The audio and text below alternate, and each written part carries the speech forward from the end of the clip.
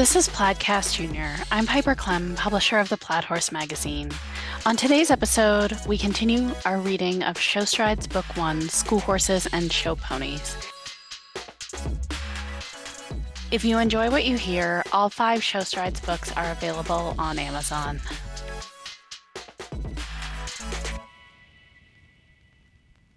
Chapter 2. I must have looked like such an idiot, talking to Sweetie like a little kid and then babbling about the separate tackrooms, Tally told her best friend Caitlin Rowe before their English class started the next day.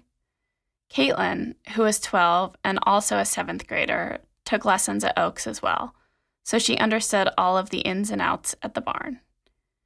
It wasn't always easy for Tally to get her friends who didn't ride to understand what went on at Oaks and why it was all so important to her.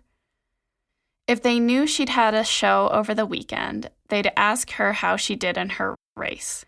It was almost too much work to explain the type of riding she did to someone who didn't understand horses beyond the ones who ran in the Kentucky Derby. "I think you just got flustered because he was so cute," Caitlin said, teasing her. "You've described his jeans and paddock boots to me in great detail." "Anything you want to share with the rest of us?" Mrs. Bach, the girls' English teacher, instantly silenced every other noise in the classroom as she called them out for chatting. Tally felt her face flush, yet again, and mumbled sorry in Mrs. Bach's direction. The girls waited until their teacher turned on a video, a movie adaptation of the book they'd been reading, to resume their conversation. "Who do you think he was?" Caitlin asked. "Maybe a new boarder? Why would he care where the office was?" That was a good point. The boarders basically worked through their individual trainers, not the barn manager who oversaw the lesson program at Oaks. But who else could that guy have been? Tally shrugged in response to Caitlin and turned her attention to the movie.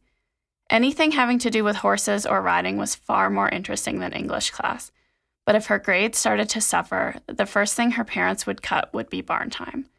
It was in her best interest to watch the boring movie. After English, the rest of the school day moved at a snail's pace until lunchtime, when Tally met Caitlin and their friend Ava Foster in the cafeteria. Ava was 11 and she rode too, but at a different barn that catered more to ponies.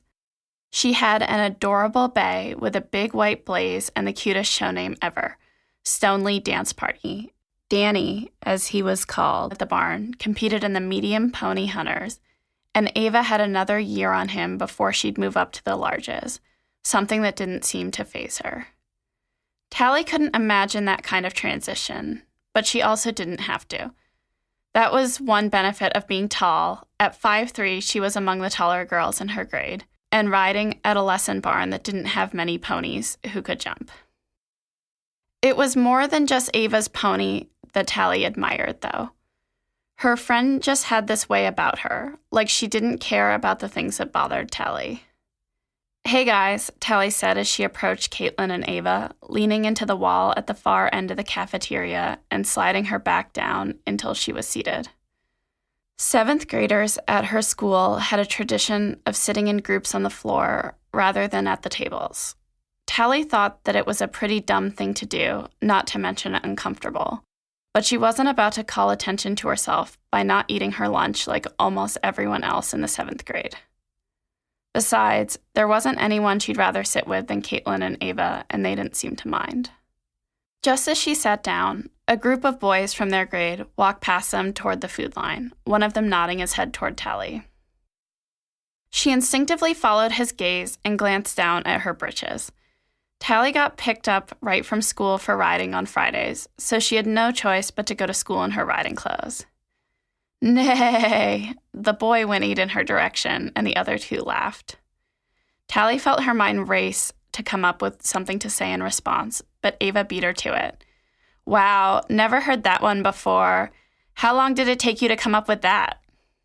Tally was impressed. The boys rolled their eyes and turned their attention to whether there were French fries in the hot food line. "Like I was saying," Ava said, turning back to Caitlin, "I really wanted to try out for the gymnastics team, but there just isn't time with riding." Ava's older sister was an accomplished gymnast, and she was always talking about how much she wanted to try the sport too. Tally couldn't imagine wanting to do anything but ride. I'll come out and ride Danny for you anytime that you have the urge to go flip around some bars, Caitlin joked, and all three girls laughed. The last few classes of the day went by a bit faster, thankfully. Not long after the bell rang to conclude 7th period, Tally's mom dropped her off in the Oaks parking lot. Tally noticed a pony trotting past in the indoor that she'd never seen before.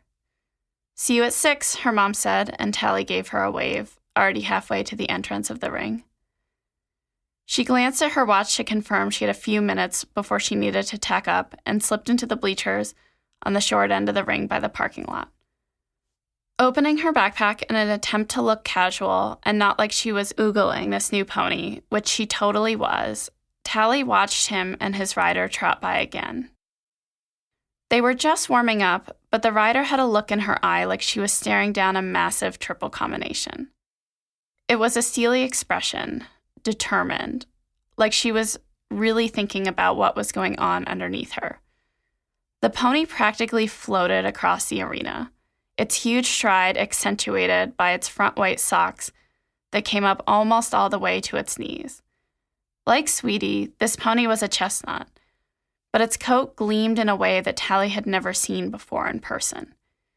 Feeling herself staring, she rummaged through her bag again, aware that she probably wasn't doing such a good job of being casual. She pulled her red, weathered Quince Oaks baseball cap out of her bag and threaded her wavy brown ponytail through it, pulling the brim down over her eyes. The pony passed the bleachers again, and Tally checked out his rider this time. "Good boy," she heard the rider say softly, as she slowed the pony's trot down and sank into the saddle to sit the trot.